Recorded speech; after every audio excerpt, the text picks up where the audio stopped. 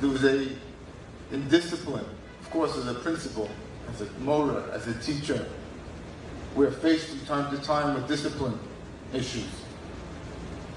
He always said, if the student doesn't understand what he did wrong, and if he doesn't feel the consequences fair, we failed them, because they will forever carry it in their heart that we wronged them. Nafshay kshuda b'nafshay. He was so sensitive to the hearts of the Talmidos. They need to understand that it was fair before we can give a consequence. Otherwise, you can't do it. And there were many times when he told us, you cannot give no consequence, because the child won't understand why she deserved it.